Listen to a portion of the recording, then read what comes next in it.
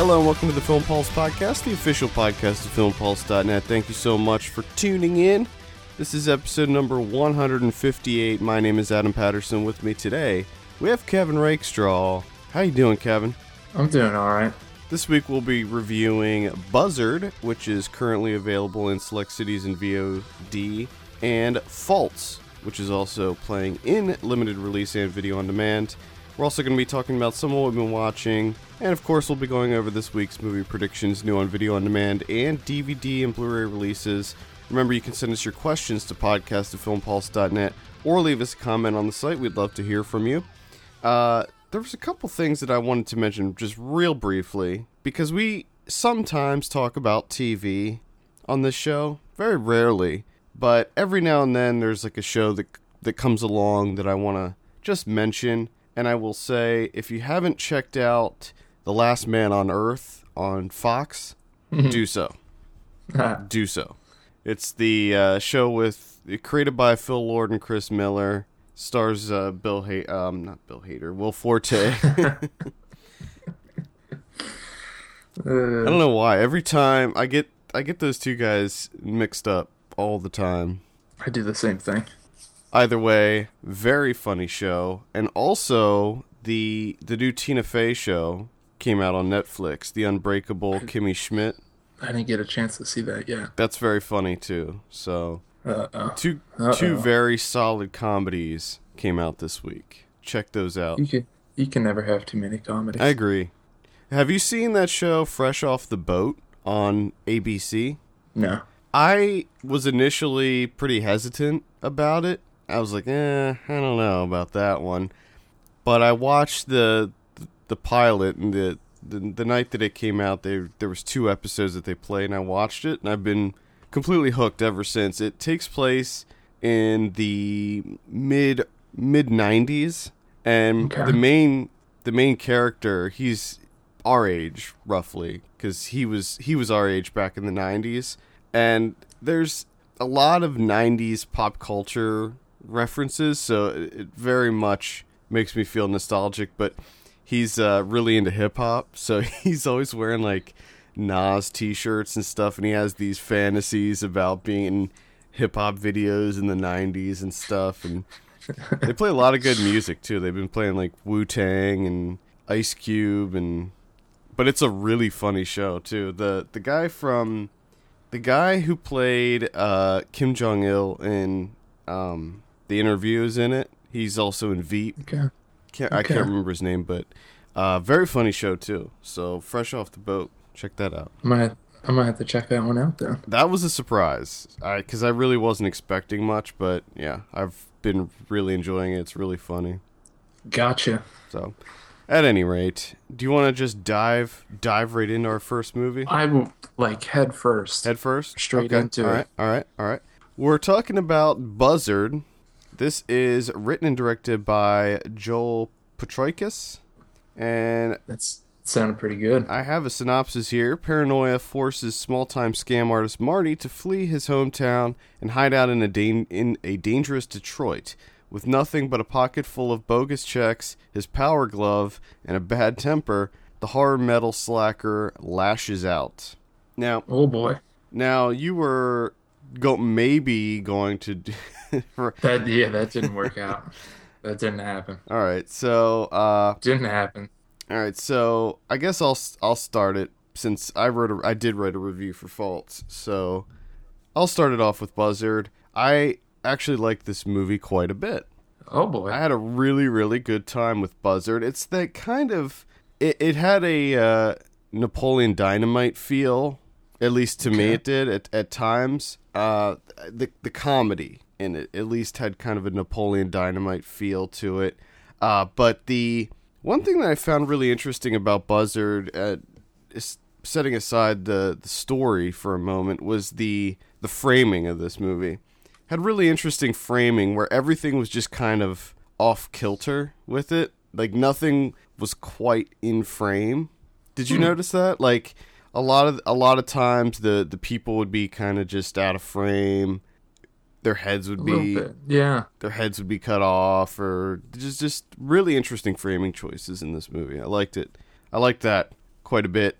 Story-wise, I thought it was pretty funny how I love how it just keeps escalating for this guy, and he's such a dick. And he's such a giant and dick. everything just keeps getting worse and worse for him, but it's self-imposed, like he's doing it to himself.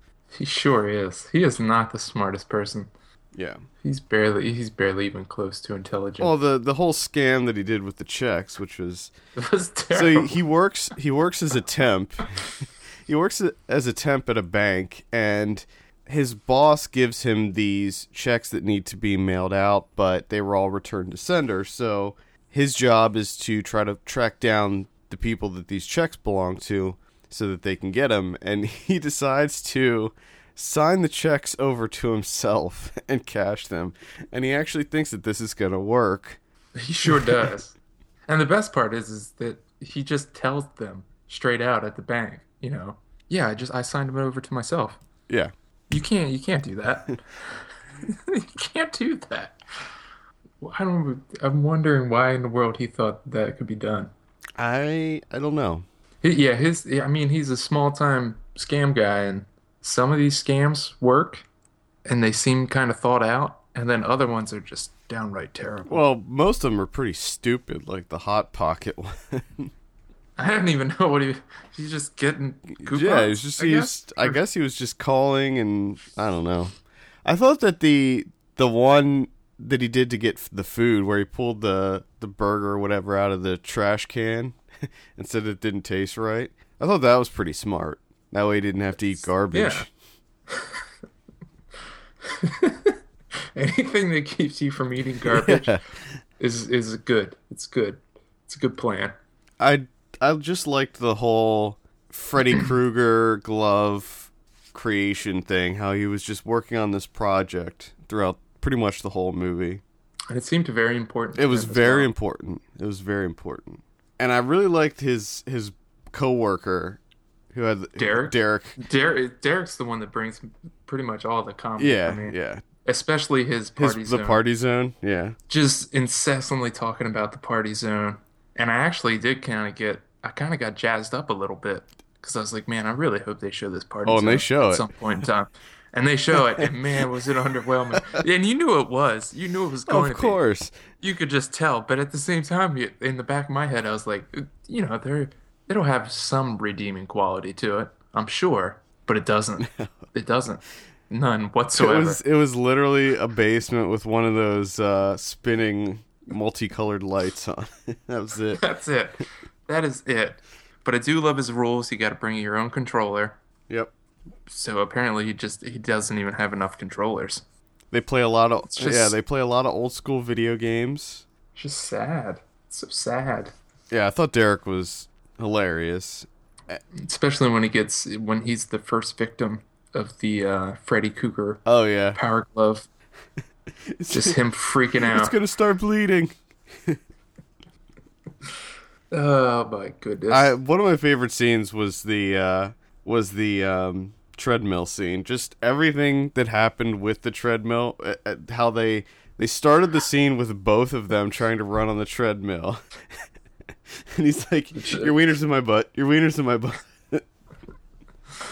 Oh my god! And then the bugles eating that. I love it, and I love the way that it's set up at first because you didn't know what was going on. I had no idea what the hell's going on. I'm like, what? All of a sudden we're in like experimental imagery territory. Like, what the hell is going on? And then finally it sort of pulls out a little bit, and you see what's going on and some side-scrolling bugle munching action. Yeah, and I love how eventually he just dumps. It's too much. It's too much. But I love the fact that Derek doesn't quit. He doesn't quit. He just keeps going for it. He complains, but he just keeps going at it.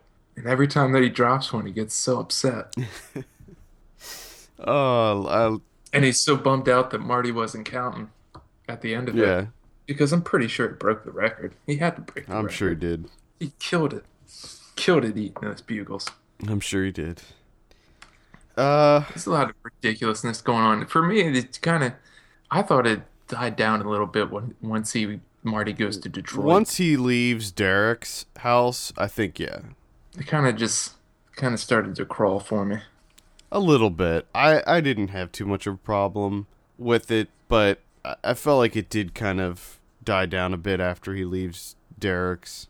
It starts to get more serious too. Like the things, his behavior becomes more erratic, and it gets a little bit darker.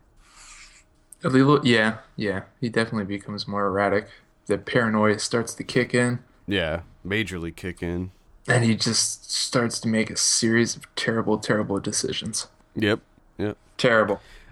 Well, no, I was gonna say something, but it was spoilery, Oh, spoilerish. spoilerish territory. Well, I'll just say it. At one point, he thinks that everything is fine, and he's like, "All right, I'm off the hook," and he like starts to run home. But how can he think that he's off the hook for that? No, yeah. There's That's what no I mean. way. He's not. He's Marty Jakatansky is not the smartest guy. No. Once he gets that phone call and he thinks that he is home free, everything is great, everything's gonna work out, not realizing that all that stuff, like she flat out told you, like to your face, like how they can check it and to do everything to find out what's going on. You think that just because that person's no longer there, that they're not going to do that Yeah, anymore? exactly. Why would you think that, Marty? But he seems a bit mentally unstable. Yeah. So, but which I kind of like the way that was handled. It's just the little bits of you learn a little bit about him through those phone calls with his mother, which were the best parts for me. Just his lies. The fact, and my favorite line is still is that he's like, "I have 10 friends." The fact that he chooses the number 10, he doesn't go crazy with it like he has ridiculous amounts of friends. He just settles on 10. I wonder if he just thought that was more believable as a lie. Maybe, I don't know. I Jakatansky, is that Polish? No, it's White Russian. I don't know why, but that's funny too. The fact that it keeps popping up too. I thought pretty much everything Derek said was funny. Where Everything Derek like says when is they're hilarious, especially when he's playing the yeah, video when they're game and he's arguing like, check this, when they're check arguing this. about the video game. You've never even seen level 10. Just that one scene where he's like, check this, left, up, boom, extra life. He just the fact that he thought that was so badass. Derek, fucking party zone. And he looks like such a stereotypical coworker to me too. How he has the oversized dress shirt. Oh, and it's so goddamn wrinkly. Tucked into the braided belt. And it's oversized orange dress shirt tucked into the braided belt. He's bald, but he has a sweet goatee. Oh God. And those are like khaki cargo pants that he wears to work. I know. He's wearing cargo pants with a dress shirt. Tucked in. My goodness. Oh my God. Oh, and he's got the party zone, of course, too. Oh, he brings in his subwoofers from home, party in his in his cubicle, like, listen to some world music, man. He's like, check this out. Oh, Derek, and he has a music guy. He's a mixtape guy that handles all of his mixed CDs for him. Yep. Who has that? I don't know. Should we get one of those? Should I have a mix CD guy? Probably. Yeah. Handling my mixes for me? Probably. I feel like I'm missing out. I don't have a party zone. I don't have a mix guy. Yeah. It's a bummer. I'm missing out on things. I had a great time with this movie overall. I thoroughly enjoyed it as well. I did see a lot of people that are like, "Oh my God, it's the perfect anti-capitalism movie." Yeah. And I was just wondering, did you get that at all? No, not really. I didn't get that. I just got the. It felt just like a slacker movie to me, but a little bit, yeah. He was just a slacker. He was just a lazy slacker who Kinda. got in over his head. Not thinking things through. He puts a lot of, for him, he puts a lot of thought into his scams. Well, plus I will say that the Freddy Krueger Power Glove looked awesome. It did look fantastic. That thing looked pretty badass. And then he upgraded it. Yeah. which was important because that came in handy. Yes. Get it? Puns. Handy. I do get it. Jesus Christ. I would say absolutely check this out. I'm going to give this a 7 out of 10. 7 out of 10. I think I'm going to go 7 out of 10 too. I thought another thing that I forgot to mention is Joshua, what is it, Burge? Mm-hmm. Joshua Yeah. Berg. Man, he was fantastic. He was great. Yeah. Fantastic performance.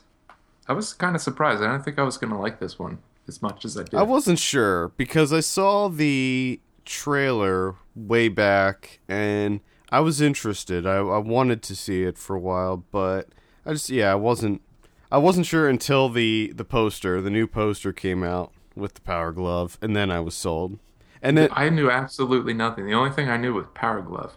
And then I was near my apartment. There's a building that has a giant buzzard poster, basically painted on the side of a building. Uh-oh. Yeah, and it's cool. It's not like I don't know how to describe it. It's not like the posters that are out now. It's like a completely different one, but it looks awesome. It's also involving the Freddy Krueger hand, but Oh boy. it's like black and white. It's really cool looking. There you have it, Buzzard. That is in limited release and VOD right now. I can't remember who put that out. I think did Oscilloscope put that out? I think so. I think it is. Yeah. I was taken back by that ending too. Yeah, It kind of came out of nowhere. I like the ending. I enjoyed that as well.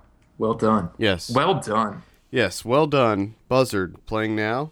I feel like we didn't really get into that one a lot, but really it's kind of there's not a lot. It's one of those for me that's extremely interesting to see what people think of this one, Yeah.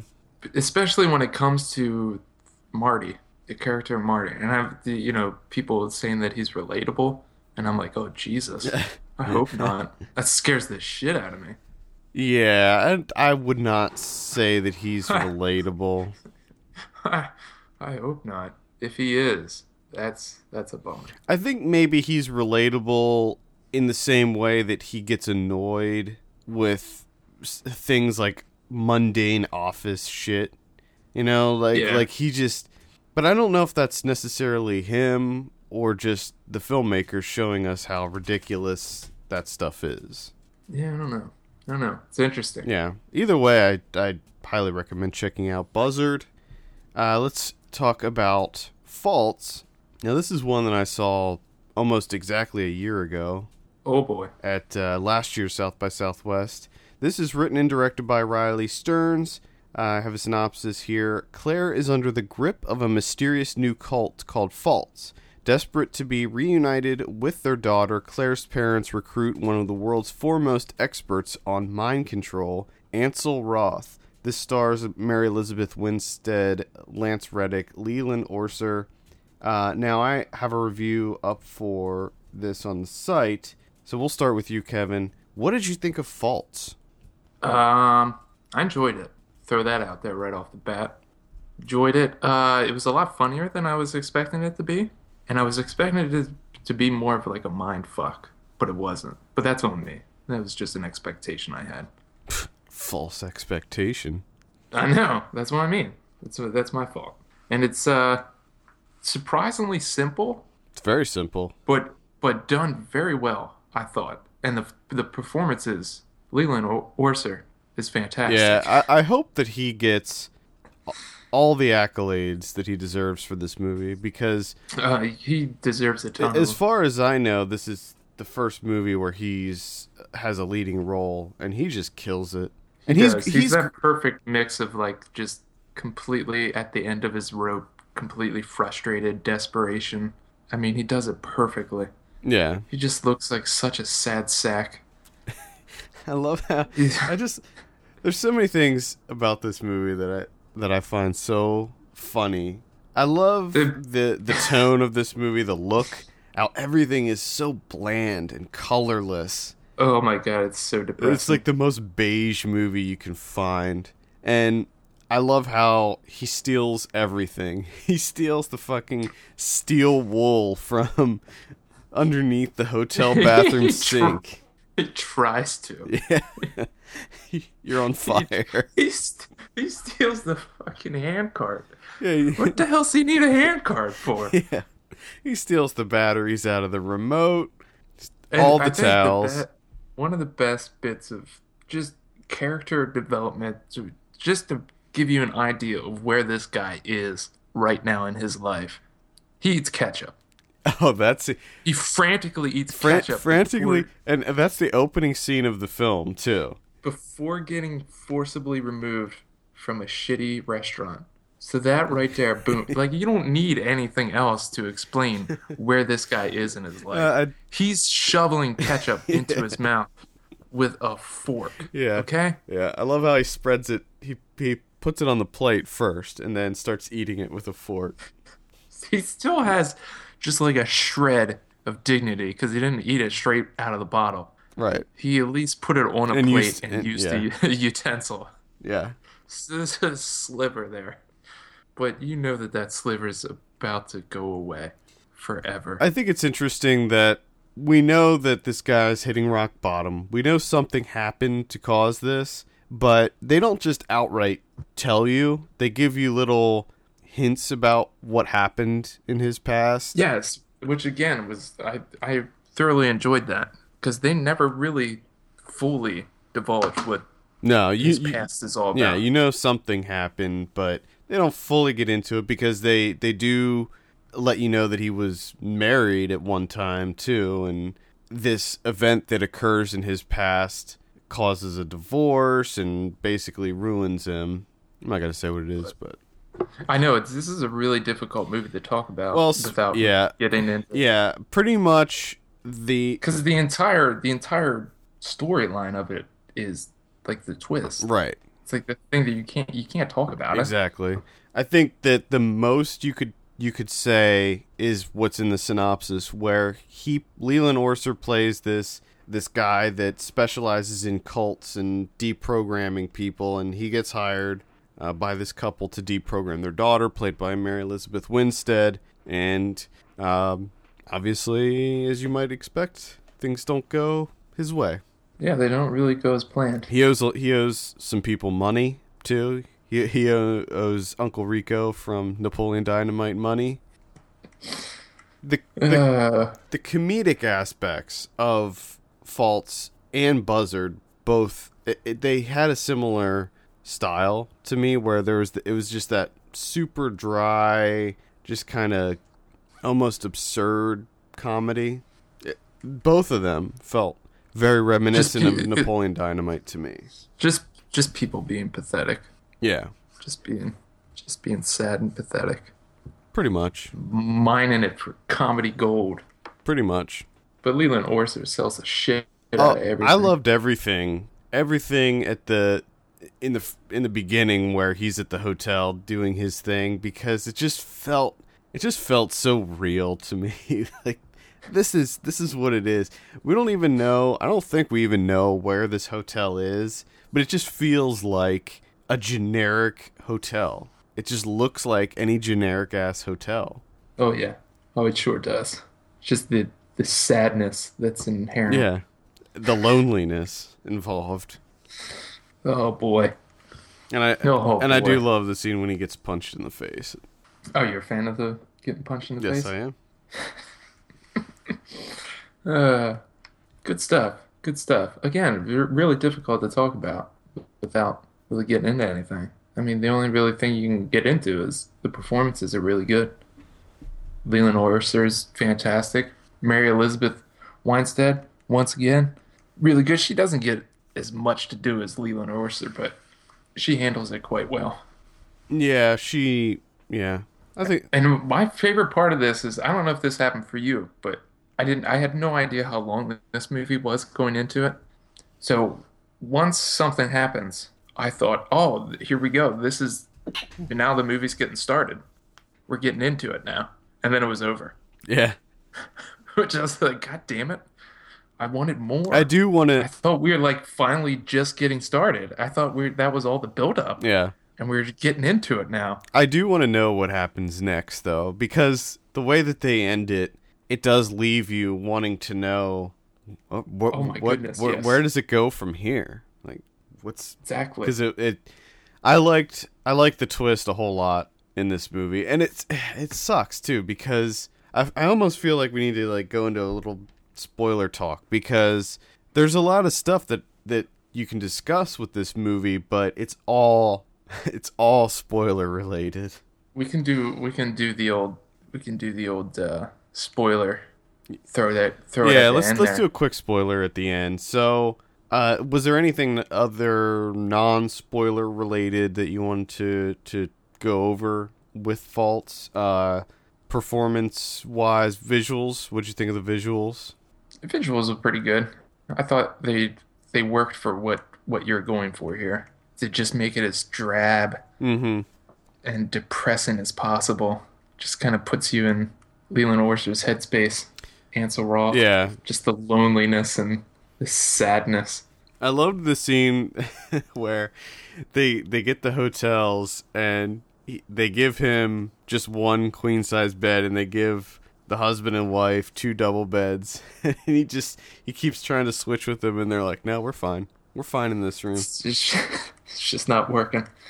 You can't get anything to go right for him. No, you can't. But you do. It's interesting though because at the beginning you do get this idea that okay, this guy's done this before and he does seem like he knows what he's doing. And Yeah, but you also know that it didn't work out too well the first yeah, time yeah, around. right. So it's like he knows what he's doing, but at the same time it didn't work. So I did like John Grease's character of Terry. I thought Terry was funny. yeah, then that just added a whole nother level of sadness because Ansel keeps talking about his manager, and then you finally see what his manager is and where he works, and you're just like, oh God, Ansel, Oh no. oh boy, oh God, you just got to start over, bud. Jesus, you got to move and just start clean. Yeah, it's not working out for you. No, All right, well, let's go ahead and give this a rating before we hop into Spoil some the shit out of spoilers. I gave this in my original review a 7.5 out of 10. I'm gonna stick with that. 7.5. It's I'm gonna go with a 7. I'm going double sevens. double sevens today. Okay, Tandem sevens. tandem today. sevens. All right. Yeah, I don't have a lot of negative things to say about this movie. Maybe a couple nitpicks when we get into spoilers, but I did the only thing which I'll discuss here and in spoilers is I thought it tipped its hand a little too early. yeah. And then once And- that happened, it's just kind of the mystery kind of wore off. Right. Yep. And we'll get into that in spoilers. So, all right. Just tune in to the end of the show, and we'll talk about some false spoilers. Let's talk about some of what we've been watching. I think we're going to start with you this week, Kevin. Oh yeah. Let's jump straight into it. 1935 Top Hat. Oh boy. Fred Astaire, Ginger Rogers. Now, it's no secret. I do not enjoy musicals. Not a fan of them. I don't understand them. I still cannot wrap my head around what's happening on the screen when people just start singing for no reason. It's just like real life, dude. So- It's just like real life. And honestly, to me, it's the most absurd thing that could ever happen in a movie. Like anything that happens in like the Oregonian or anything like that, I can stay on board with that. But people singing out of nowhere for no reason, I just can't wrap my head around it. It's too bizarre for me, honestly. But with this one, and now this is the first Fred Astaire movie I've ever watched. He plays Jerry Travers. He's a performer. So I thought that this was going to be kind of like Red Shoes, where just the musical numbers and such just come from him performing. Mm-hmm. But no, it's a combo of that. Out of nowhere, he just starts tap dancing, which I didn't know it was tap dancing, which is something I don't understand any more than singing for no reason, because it just sounds like you're slapping your feet against the ground. It doesn't make any sense to me. So this one was tough. This was really difficult to get through. And it has this whole side plot of he's just trying, it's not a side plot, but it's the main crux of the movie. Him trying to woo Ginger Rogers. And I didn't want that to happen at all. From the very first time they met each other, I could not stand Fred Astaire. I couldn't stand his character, and I did not want him to get the woman. And I was just essentially rooting against him the entire film. And then it made it much easier when he would just start tap dancing for no reason. Mm. And it's just, but Ginger Rogers was awesome. I loved her character at first, but then of course, slowly over the duration of the film, she gets won over, and then it goes into this whole um, comedy of errors and mixing up who they think each other are, and it just get the shit ton of comedy out of that, which for the most part did work, but it wears out its welcome because that's all the movie is outside of the tap dancing and singing, Hmm. the goddamn singing. So I don't know. I made it through, so I feel like that's a win. I noticed that you didn't rate this on I did Letterboxd. not rate because I don't understand it. I don't understand anything about these movies, so I have no idea how to rate this. I don't like tap dancing. I don't like people singing for no reason, especially just out of nowhere. And as soon as it starts happening, like as soon as the music kind of comes in a little bit, and you can tell that his voice is starting to change, like he's getting ready to sing. Honestly, I just sit there going, "Wait a Hmm. second, wait, hold up, what are you doing? What are you doing?" And as soon as he starts singing, I'm like, "Oh, Jesus Christ!" And I just put my head in my hands, I think one of the and I'm like, "Now I got to sit here for 3 minutes while this guy sings." I think one of the issues I have with that is that there's no rules to musicals. Like sometimes in musicals, when a musical number breaks out, it's kind of separate from reality. And then sometimes Hmm. it's completely in reality. And you're just like, why are they all doing this? What is going on here? But then sometimes it seems like it happens. And then after the musical number, everybody acts like they weren't just singing and dancing, so it seems like it didn't happen in reality. So I think that's one of the issues I have, is that I never know if what's happening in the movie is what's happening in their world. Yeah, I always have difficulty with that as well. I can't. I'm trying so hard. You have to know. I'm trying so hard to figure this musical stuff out and just try and wrap my head around it. But man, it's difficult. Well, I saw one that was difficult for me this week, called Hauha. Yeah, Hauha, directed that's all you. yeah, directed by Alessandro Alonso. This stars Viggo Mortensen, and it's basically about Uh, a guy. I wish I was there. It was a toughie, let me tell you. So this comes out, I think, in 2 weeks or something, and I went to a screening of this, and I struggled to stay awake during this. I think I might have fallen asleep once or twice, at least twice. So Okay, once or twice, at least twice. yeah, I'm being true to my. Quick, I'm quick I'm just upgrade. I'm just gonna be honest here. Very very slow. I mean, slow as in this movie does not move at all. It is, and I'm sorry. Like I saw the ratings on Letterboxd. Everybody's just ranting and raving about this movie. 4s, 5s, 4.5s, all across the board. But it's boring. It is a boring movie. It is so slow and fucking boring. And I feel like this is one of these movies where people, after they come out of it, which I actually witnessed firsthand at this screening, they're like, "Oh, what'd you think?" And then they're like, "Well, I'm still kind of processing it. This is one it's going to take me a little while to process it." You know what that means? It means that I actually hated it, but I want to find out what everybody else thought and then say that I liked it because I didn't actually get what happened. That's what this movie is. Oh, I really wish I watched this one. Now, This would have been a fun discussion. I'm not going to say that this movie's terrible or anything like that. It looks quite good. It visually looks good. There's a lot of really awesome cinematography. A lot of this takes place in the desert, and the where this takes place is just breathtakingly beautiful. But that's not enough. That's not enough to go off of. And so basically the movie follows Viggo Mortensen as he travels through the desert looking for his missing daughter who runs away with this guy. Okay.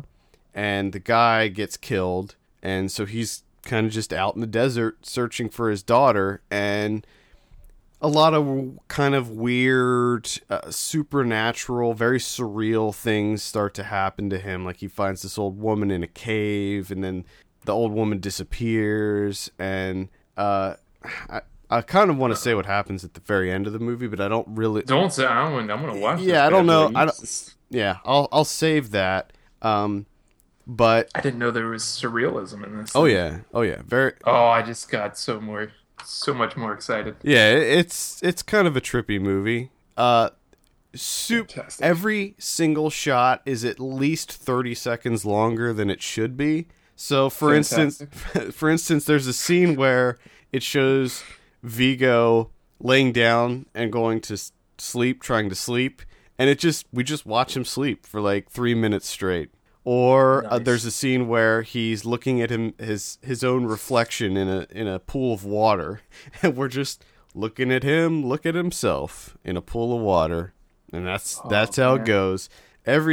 Most of the scenes are just kind of static shots. Yeah. And they just linger and linger forever. There's a scene where there's a dude masturbating in like it's not a hot springs, but it's like kind of a pool, just pool going of at it. water, just jerking it for like, I mean, we see it from pretty much the beginning all the way up into the climax. So it's like a good 2 minute masturbatory session that we get to witness here. Oh my! And that's just what this movie is. I mean, it's so plodding and brutally slow. It's all if you see it in the theater, it's kind of this the way that they framed it. It sort of looks like I don't know how to describe it. Like it's like an old timey camera where the corners of it's rounded. It has rounded corners. Okay. And it's kind of a square shape. Gotcha. Again, I will say the movie looks gorgeous. Plot-wise, it's just non-existent. So difficult. So it's one of those no burns. It is a no burn. It is absolutely Straight up no a burn. no burn. I'm very curious to see what I think of this one because I had a difficult time getting through his other movie, Liverpool, which people were really high on, but that one was difficult. And it's not as much of a no burn as The Turin Horse.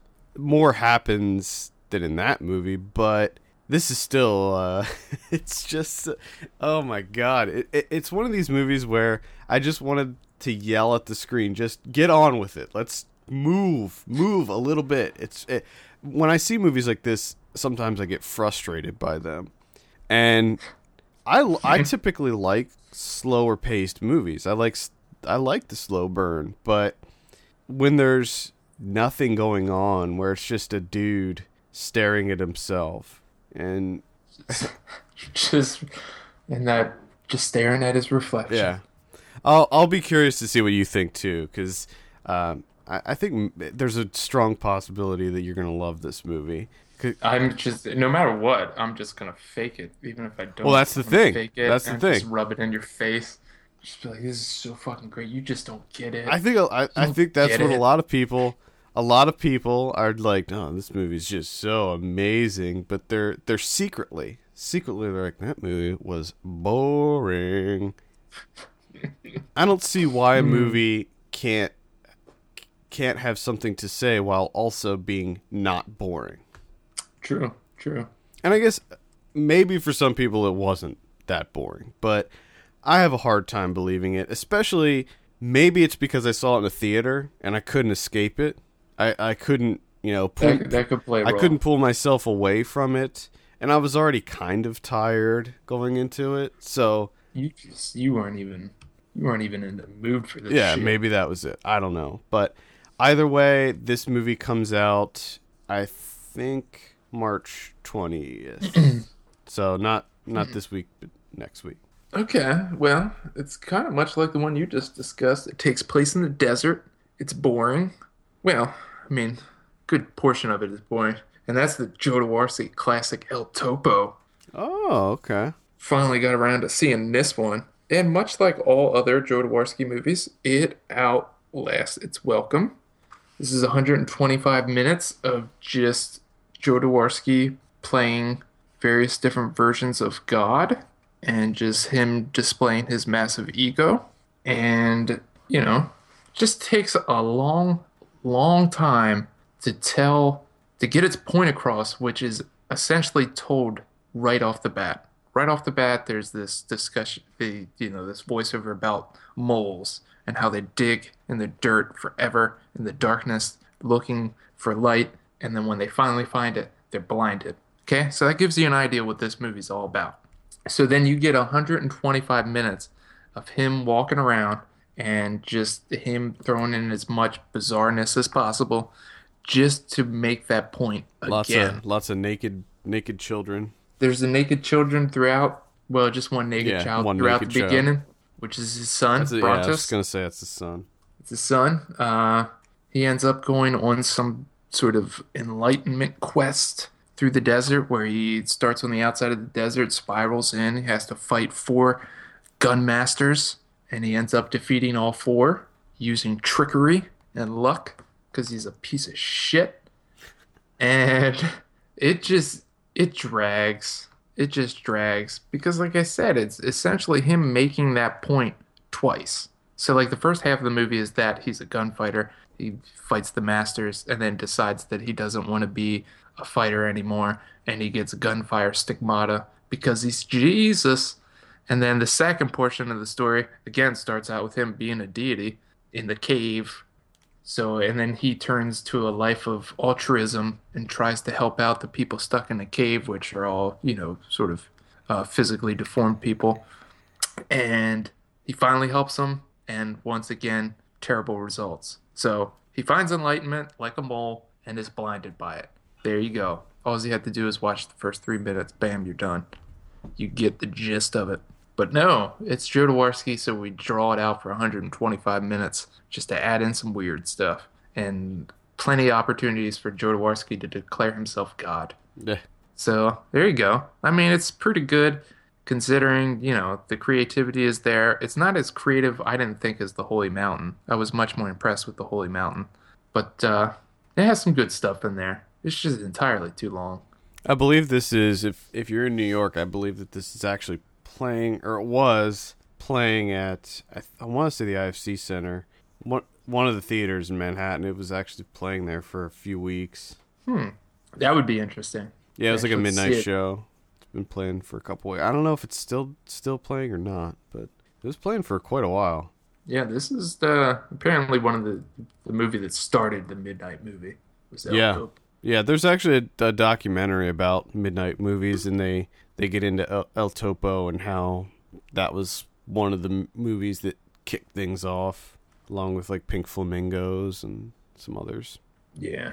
It's got some good stuff in there, but Well, it's I didn't think of it as I didn't think it was just like an absolute masterpiece. the thing about El Topo is that it was a midnight movie, but it helped create the midnight movie, but it also, the midnight movie basically helped give that movie its cult status, because people started going to see it, because when it played in its regular release, nobody saw it and everybody hated it, and then they started playing it at midnight screenings and people started, People seeing started it a lot. walking out. And, yeah. Started walking out of the theater going, I'm gonna have to process. I'm Yeah, still they started going, processing what'd you think of it? I don't know. What'd you think of it? I liked it. So did I. That's what it is. Either that or, well, I think I'm really just trying to process it. I liked it, but I'm really just kind of processing it still. I don't know I'm not sure what to think. I'm not sure what to think of it at this point. And then they go home and furiously look at every review they can and formulate their opinion. Get that mean That's what it is. get that mean score. Oh, everybody's giving it a 4.5 out of 5 on Letterboxd? Okay, well, I guess I liked it a lot. I All hope right. people don't do that. Don't do that, people. No, Don't do. just go see How Ha and call it out for being the boring, meandering snooze fest that it is. I feel like you were holding back a little bit there. I feel like you really wanted to give it to it. I gave it a 2.5 out of 5 on Letterboxd. I didn't hate the movie. Don't get me wrong. We'll get into it more No, it's not like you did. after you see it. We might even do like a full review of it. Dude, we're gonna fucking fight like crazy about it. I don't know about that, but No, we're going to. I'm just giving you a heads up. I don't think so. I had kind of a chain reaction of movies this week. I didn't see a whole lot. I have family in town, but I saw Buzzard, and it kind of got me in a. It's a very metal movie. There's a lot of metal going on in this movie, and I'm not a big fan of heavy metal music, but I can appreciate it. So I decided to, from Buzzard, I got it in my head that I wanted to watch a rock doc, and I chose heavy metal. Rock docs. So I saw this movie called Until the Light Takes Us, which is about black metal, specifically Norwegian black metal, which I didn't know too much about. So you're getting specific with your metal. Yeah, yeah, specific. You're like, "Fuck, I don't want just any metal. I want a very specific Norwegian kind of metal." black metal. Yes, There you that's go. That's Found it. what I was looking for. I like to do that. I like to go in. You'd like to go start in deep. small and then build up. Yep. So this documentary came out in 2008. It is available on YouTube, so you can watch it on YouTube for free. It just goes over the history of black metal in Norway and kind of the explosion of this very specific subgenre of heavy metal that occurred there, and just how extreme this type of metal was. It talks about several of the big bands that came out of there, and just the craziness around these people and these bands.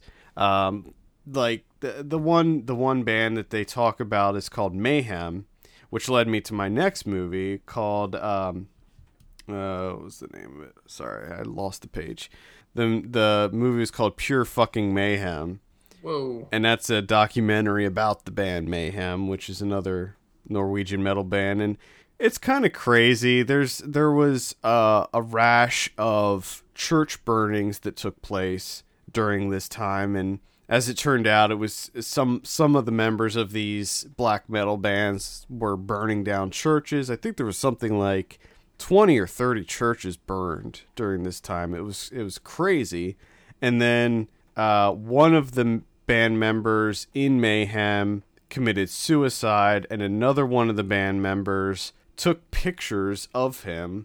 Oh, okay. Mm-hmm. He also claimed that he ate part of his brain, because what the guy did was he slit his wrists and his throat, walked around the house for a while, and then he wasn't dying, so he then finished himself off with a shotgun. And then his roommate, who was also his bandmate, came home, took pictures of his dead body, apparently ate part of his brain, and then they used that picture of his dead body that he took as their next album cover, which is horrible. Okay. Because the documentary shows the album cover, of course, and it was disgusting and terrible. Awesome. And apparently the drummer of the band Mayhem took pieces of skull fragment of the guy and turned it into a necklace. Okay. So, good wholesome rock music. Then the band member that took the pictures of the guy, he was then murdered by the singer of another band. He was stabbed to death. Out of hand. Yeah. And that guy ended up going to prison for 21 years because he got charged with murder and some of the church burnings, not all of them. So they were burning the churches. Mm-hmm. He gets out of churches for it. Well, because they're juvenile. Yeah. So fucking juvenile. Yeah, I think. They just sound like silly people. Yeah, I mean they were the ones that started the whole face paint thing, where you put the black around your eyes and then paint your face white to make yourself look like a corpse. They what is the point of that then? Like, why? I don't know. I don't get Do it. you just like, corpses are so much cooler? Yeah, I don't get it. I want to look like a corpse. I watched these documentaries to try to get some insight into the allure of this music, and metal music is one thing. Like, I actually like some heavy metal. I don't hate it all, but with black metal and death metal, I don't get it because it's not enjoyable to listen to. I don't know why anyone would be like, yeah, I can groove to this, because it sounds horrible. And it's like a lot of these bands, like Cannibal Corpse. Oh God.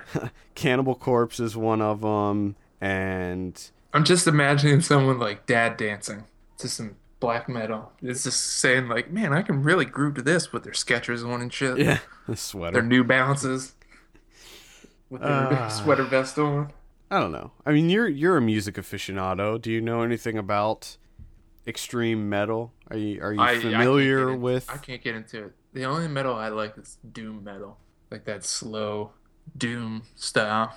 That really heavy. I want it to be heavy, Well, black metal is very heavy. but I don't like that fast stuff. No, I can't get into the fast stuff. black metal is not fast. It's not like the speed metal or whatever you want to call it. Black metal is very. It kind of goes back to the roots of metal, Well, and that's it's the other very thing that kind of. it's very gothic. Well, that's the other thing that kind of just throws me off with metal because there's so many different kinds. Oh yeah, there's Metal. Yeah, there's There's so many. there's a series, a TV series that came out called The Evolution of Metal, and they actually go into like all of the specific kinds of metal because there are tons of subgenres. There's like grindcore and Sludge. sludge. Sludge. How was I want to, yeah, because some of these are actually really funny.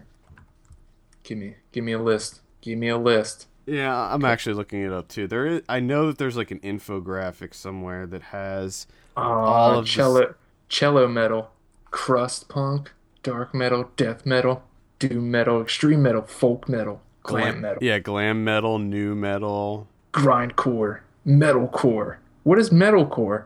Like how? I don't understand that. There is an infographic somewhere. I can't find it right now that has. Wait, did I just find it? Yes, I did find it. New metal. There's new metal. There's an infographic you can find online that actually has the name of the subgenre, and then it has the actual bands that comprise that. So it kind of gives you an idea of what the sound is. Like so, What, like BCO black metal? like the damn picture's so small I can't read it. Oh no. You know, it's a lot of different types. I like the Body. I like them. They're a metal band that I like. Do you like I don't know. AC/DC? Were you an AC/DC fan? No, I was not an AC/DC fan. Not a fan of them. What about like see, this infographic I'm looking at is including like Minor Threat and Black Flag and some of these punk bands, and I don't know if I'd consider that. Apparently the Body is sludge metal. Sludge metal. So apparently I'm a fan of sludge metal. And there's progressive metal. I can't even handle that. Can't handle. I like some of the really, really, really fast metal, like what's that? God damn it, Dragon Force? Is that their name? I think so. Because it's, to me it's so ridiculous. It's just so ridiculous. But at the same time, I appreciate their skill in their instruments. Like that dude on guitar, holy shit, it's incredible. There's actually a couple that I like, but I honestly don't remember what their names are. You like industrial metal, right? Because Do I? You used to like Nine Inch Nails, didn't you? Yeah, so Still do. Still do. that's industrial metal. Oh, okay. And- Apparently and- I like black metal too because I like Death Heaven. Another big Norwegian black metal band, or I guess I don't know what they would be considered. Yes, they are considered black metal. Is Dimmu Borgir? What now? Dimmu Borgir? It sounds familiar. Yeah, they remember we had one of their albums and we played it a lot. It was Did we? yeah, it was on we first heard them. It Yeah. was like on a CKY video or like a skate video or something, and we heard Yes, I remember that now. they're Oh man, they're a pretty popular Norwegian black metal band. all about that Norwegian black metal. Yeah. At any rate, It sounds like you learned so much I this I week. did learn a lot about heavy metal, and I did I do plan on watching more episodes of this Evolution of Metal series because some of it's interesting. It is an interesting evolution to see I have a feeling where next time I see you, you're gonna have your face painted all black and white. You're wearing gonna look like a yeah. corpse. Oh yeah, of course. Gonna have long I'm going to be hair. in faults, and I'm going to be in a death metal cult. That's what it's going to be. It's going to be a death metal cult. But truly, I don't understand the allure of, especially black metal and some of these. I don't get it. I don't get it. They're so obsessed with death and decay and rotting corpses, and that's what they sing about. They sing about rotting corpses. Sure. And they take dead animal parts on the stage with them, and No thanks. they self-mutilate on stage. That's No, a of big course they thing. do. That's a big thing. Sure. So Sounds like good times. if you want to learn a little bit more about Norwegian black metal, I would suggest checking out Until the Light Takes Us is kind of just a general look at the phenomenon as a whole, and then Pure Fucking Mayhem focuses just on the band Mayhem, which was one of the more crazy influential bands of that movement. So both, like I said, both documentaries are available on YouTube. So I would recommend checking out Until the Light Takes Us first. As far as quality wise, both documentaries are they're not great. Until the Light Takes Us looks better and is put together more nicely, but it still has some really awkward the way that it's put together is kind of awkward. So yeah, that's step 2 of my metal exploration. What do you have anything else? No, I do not. Okay, well then I'll just finish it off with step 3 of my metal exploration. Oh my god. And that's a movie called Metalhead, which is directed by Ragnar Bragason. This is an Icelandic film, and it is currently playing in very limited release. I didn't even realize this, but it actually started hitting theaters around the country last weekend. And it's doing a very small rollout throughout. I think it started in Seattle. It's playing in New York now. So it's doing a small rollout this month. So check your listings for this. Basically, it's a coming-of-age story about a girl who, when she's very young, she witnesses her brother being killed in an accident. They live on a farm. He basically runs himself over with a tractor. Ooh. Very crazy scene. Happens near the beginning of the movie. He was kind of into metal, and she is trying to cope with his death, and she ends up getting into metal herself. She gets real into metal, and she learns how to play the guitar. She starts making songs. She starts acting out and rebelling against her community and her family, and she starts getting into trouble. And it's really weird that when this movie, I didn't know anything about this movie, and one of the big plot points that happens in this is she's watching the news when all of these churches are being burned down in Norway.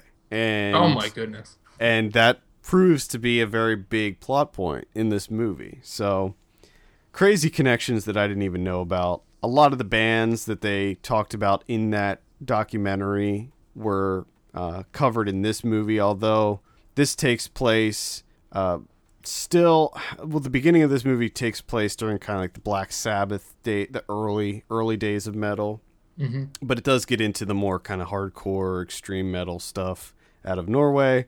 Very good movie, actually. You don't have to be into metal or anything to like this movie and to enjoy it. I'm certainly not into heavy metal music, as I said, but it's still a really high quality, good coming of age story.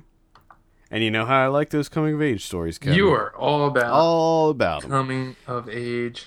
You love it. It's very light. It seems like it would be heavy considering the tragedy that occurs in the beginning of the movie and her trying to cope with it. And it's also her parents trying to cope with it too. Like, her mother is clearly just broken down by this event, even though it most of the movie takes place years after it happens. But if it is playing in your area, I would recommend checking it out. Again, it's called Metalhead. And yeah, it's good. Very well shot. Looks great. Good music in it. Check it out. It's called Metalhead. Let's go ahead and move on to some predictions. Last week we said Chappie, which you'll notice I didn't mention. I did not see Chappie this week. I was going to. You were planning on it? Just didn't work out. You got sidetracked with your metal. I was interested in Chappie. I thought it looked good. But apparently not. You said 32. I said 65. Actual 30. Yes. Neil Blomkamp. What is going on? Yes. Yeah, apparently it's not too good. We gave it a 3 out of 10 on the site, so you can go to filmpulse.net and read our review. The second best exotic Marigold Hotel. You said 54. I said 62. Actual 64 on that. I figured people would like that. And finally, we have Unfinished Business. You said 4. I said 15. Actual 13. Damn it. Yep. I really thought I would win that one. No. Next week, we have Cinderella. What are you thinking on this bad boy? The Disney live-action version of Cinderella. Oh, boy. 40. I will say 42 on that one. We also have Run All Night, which is the next Liam Neeson action movie. Oh my God, we're not done with this? Apparently not. When are we going to be done with this? I'll say 30. Jeez. I'm going to say 38. And I believe that's actually it as far as wide release. In limited release, we have The Cobbler, which is currently sitting at a 0%. 0% right now. Not really surprised by that. Oh yeah. Champs. I'm not sure what that is. Muck, which is a horror film. We should be having a review for that one up. Cymbeline, which is that Shakespeare. I believe it's Shakespeare, right? Oh, I have no idea. It's with Ethan Hawke. I'm pretty sure it's a Shakespeare adaptation. That's with Ethan Hawke? Oh, boy. Yes. I think there's more. I can't remember who else is in that. Ed Harris. Ed Harris is also in Run All Night, so. Oh my God. That's crazy. It Follows, which I'm sure we'll be reviewing next week because I'm really excited to see that. You're excited for that one, right? I'm kind of, I don't know. I wouldn't say excited. Well, you should be excited. God damn it. Sorry. Anarchy and The Wrecking Crew. Next week on VOD, let me pull up my old VOD list here. Get that. We have, what is next week? We have Anarchy, It Follows, The Wrecking Crew, and Champs. So a lot of the stuff that's hitting limited release next week is going to be on VOD. DVD and Blu-ray next week. We have Late Phases, Night of the Lone Wolf. Well, I don't know when they changed the title of that, when they added the subtitle on there. Wait, well, that was the subtitle to it? Well, not when we saw it, but now apparently. I thought you were saying 2 movies. No. So that's the whole name now. Yeah, it's Late Phases, Night of the Lone Wolf. That is terrible. Unnecessary. Why is that necessary? A lot of people like that movie, by the way. Really? Yeah. Okay. I'm not really sure why, but good for them. Listen Up, Philip. Yeah. Check that one out. Night at the Museum, Secret of the Tomb. No, thank you. Nah. Pioneer. Very light. Recommend. It was okay. If you want to get your dive kicked. Gotta get that dive kick. There's There's not many movies out there that lets you itch that dive itch. yeah, it's true. R100, or just wait till Black Sea comes out and see that instead. R100. If you want to see some crazy Japanese insanity, check out R100. Really digging the cover for R100. I didn't see it. I didn't see this cover. It's just red and white. It's very simple. And I'm telling you right now, I like it. It better be good. Well, it's not amazing, but I Well, like now it. why are you trying to I like backpedal it now? Why are you more trying to than backpedal? anytime I see a Blu-ray cover that's more than just people's heads and something very generic. It piques my interest. And R100's, I think it's got a good cover. Okay, I think that'll be. I see what you're saying. And Wolf Cop. Oh, the best kind of cop. I recommend Wolf Cop. It's funny. I want to see Wolf Cop. It's really ridiculous. I don't know if you'll like that one too much, Kevin, because it treads very close to kind of almost trauma territory. Oh boy! But it's better than that, certainly. But anything's better than a trauma movie. It's not that fucking hard. Yeah, pretty much. Yeah. My mom filming Christmas Day is more accomplished than half of the fucking shit that comes out of trauma. Correct you are, sir. Now there's at least one. I think there's a couple Criterions. One of them I'm very excited about because I'm a huge fan of it. But go ahead. Well, there's more. I only saw one. Now I'm kind of scared that I messed up. Okay, maybe. What is it? It's just The Soft Skin from Truffaut. Okay, well 1964. I saw. Isn't Two-Lane Blacktop coming out? Ooh, Getting I don't know. Isn't that getting a Blu-ray release? Maybe it is. It's just not popping up on here for some reason. When I looked at the list, I know I wouldn't have made that up. It'd be like a weird thing to just make up in my head. You're just trying to make shit up. That's weird. No, why would you do that? Why? When I looked at the list here, I saw. Well, it's not there anymore. I saw it on here. Lies. All of it lies.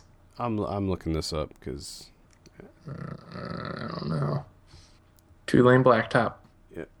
On my list here, it says, I don't know, maybe it's getting some kind of weird re-release or something, because on this it has Vampire and Two-Lane Blacktop listed. So Maybe. I'm not sure what that's all about. I can't help you. Maybe it's getting a I'm not sure. re-release. Maybe. Well, the one Criterion that I do know is coming out because it's on their website, March 10th. Soft Skin, Truffaut, 1964. There you go. This is when Truffaut started getting into all that Hitchcock stuff, drowning himself in some Hitchcock. So, Okay. sign up. Well, see Two-Lane Blacktop anyway, because it's awesome. But it's not coming out. So, why are we talking about it? I don't want to perpetuate your lies. No, it's on list on Video ETA. It has that listed. Okay. All right. Fair enough. All right. I think that will wrap it up for the day. Send us your questions to podcast@filmpulse.net. We'll be sure to answer them on the show. Follow us on Twitter @FilmPulseNet and @FilmPulseKevin. And be sure to rate us on iTunes. We appreciate that very much. For Kevin Rakestraw, my name's Adam Patterson. We'll see you on Thursday for Ryan Watches a Movie. And stay tuned for Spoilers of Faults.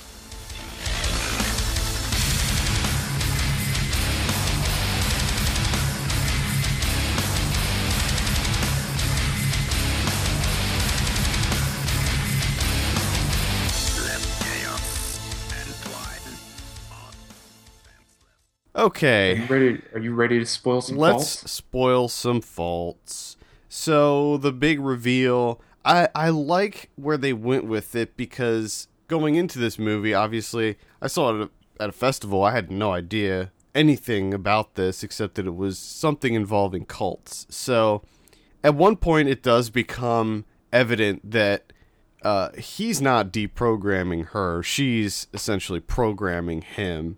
And once that becomes evident, I was instantly more intrigued about where this movie was going to go, because That's what I was kind of getting to in the non-spoiler territory. Is because it, like I said, it kind of tips his hand early, and you're like, okay, so now the whole twist reveal thing is over with. So where are we going to go with this? And then boom, roll credits, and you're like, oh, that's it. Yeah, That's all you had for me? yeah. I did figure out that Mary Elizabeth Winstead was the leader of this cult pretty early on. I predicted it pretty early on, and the pieces all fit together very nicely. I didn't know that. I think it's really difficult to predict that those people weren't her parents. See, that was the first thing I got right off the bat. Really? It's like these people are very odd. It's like I think they're part of this cult. I Well, don't think they're actual parents. yeah, it's funny because at the beginning when they first meet with Ansel, they do act normal. They act like regular parents, but as it goes on, they start acting more and more strangely. Exactly. The disguise they put up just quickly wears Yeah. off. And just like something is off with these people. And you sort of get little hints here and there at the beginning, like where Claire doesn't try to get away, doesn't try to do anything. And you can see that she's kind of staging things. And like, quite into early on, you can tell that she's holding all the power, especially considering what you just saw of Ansel Roth. You know that he's not in any Right. healthy place Yeah. to actually help someone. Yeah, he's completely broken, and the only reason that he's doing Yeah. it is for the money. Yeah. So he's not even fully invested into this. He just needs that money. Yeah. I really liked where they went with it and how they kind of flipped the script, and I liked the whole idea of the false premise where they were talking about cracks and becoming your true self and all this stuff. I liked that, and I wanted to learn more about this cult. So you were actually programmed. So You're like, sign me up. I'm gonna ready. join I'm False ready. right I'm now. ready to Do it. give them my entire life savings and all of my possessions and just join right up with the Mary Elizabeth Winstead cult. So essentially, what was this the is name? I can't remember. Ira. Ira. Yeah. Ira, Ira. which is kind of an odd name to pick for your deity self, Yeah. but whatever. Yeah. It's just an odd choice, I thought. This movie, like Buzzard, also takes a very dark turn, especially when he first really starts giving into the programming and has that crazy, almost out-of-body type experience where it cuts to the father apparently having sex with the Mary Elizabeth Winstead, I think. Yeah, that was very creepy. and the other- and he's watching his old show. Yeah, and Beth Grant is Just watching. sitting in a chair watching that. And at that point you're just like, ooh. And then of course people start getting murdered. Which is the only thing that didn't really work for me completely. Like, I thought everything was handled very well. Everything involving the cult and the deprogramming and the power play shift there and everything. But the whole Lance Reddick, the whole like subplot almost, just, I don't know, it didn't really work for me. I get, It seemed to like extremely escalate out of nowhere you mean, to the point where it almost felt like they just felt the need to throw in some violence, which just didn't work for me. I think it was, I don't understand why you really had to do that. I guess it was just used to, I think, first close off that subplot with him owing the money. That takes care of that by killing them, and also to show how much control she has over him, Yeah, that's and how serious things have gotten. But I think like the whole subplot to begin with him owing the money and Lance Reddick coming after him for the money and all of that stuff is, I think that's just used to accentuate the stress level. I mean, it's a plot device, really. The only reason that he did this deprogramming thing in the first place is because he owed that money. yeah. So I can see it. I think it was just the ending of The that. violent conclusion to that. Yeah, just for me, it didn't work. I didn't have a problem with it. I thought that scene when he killed him with the book was really brutal. Very brutal. I mean, they get killed. Just think, getting killed by a book. You kidding me? I think it just lends, that scene shows that Leland Orser is a fantastic actor. And I saw this with my dad, and he was just like, "Wow, he's really good." I do enjoy some Leland Orser. Yeah, it reminds me. Fantastic. It reminds me of the scene in Alien Resurrection when he's having the alien burst from his chest. I don't know that. Yeah. I don't know. Check out Alien Sorry. Resurrection. He has an alien burst from his chest, but what he does first is he holds a guy's head in front of his chest, so when the alien bursts out, it goes through the guy's skull. Oh, that's a good idea. Yeah. Yep. Huh. Good stuff. Uh, So the film basically ends with Mary Elizabeth Winstead getting in the car with Leland Orser and him being like, where do we go? And she goes home, and then that's it. wherever the hell that is. And that's why I want to see more, because that was one thing that I didn't quite I don't want to say that I wasn't on board with it, but I feel like that they needed to expound on it more, where the reasoning behind all of this. Why did Claire want him so bad for their group? Now, they do say, the couple say that, with his knowledge, we'll be able to expand the group so much or whatever. But I didn't. I don't understand that. I don't get what he has, because he seems like a completely useless mess. He kind of does. But it seems like maybe that would give their cult some legitimacy, because now you have the foremost, whatever the hell he thinks he is. I guess he thinks he's a scholar. He thinks he's something. Mind control and on cults and everything. And now you have this guy on your side. I guess. But kind of when they do point that out, that, with his knowledge and everything, it's kind of like, well, it seems like Claire/Ira is better at this than he is. She so knows. I don't think you really need him.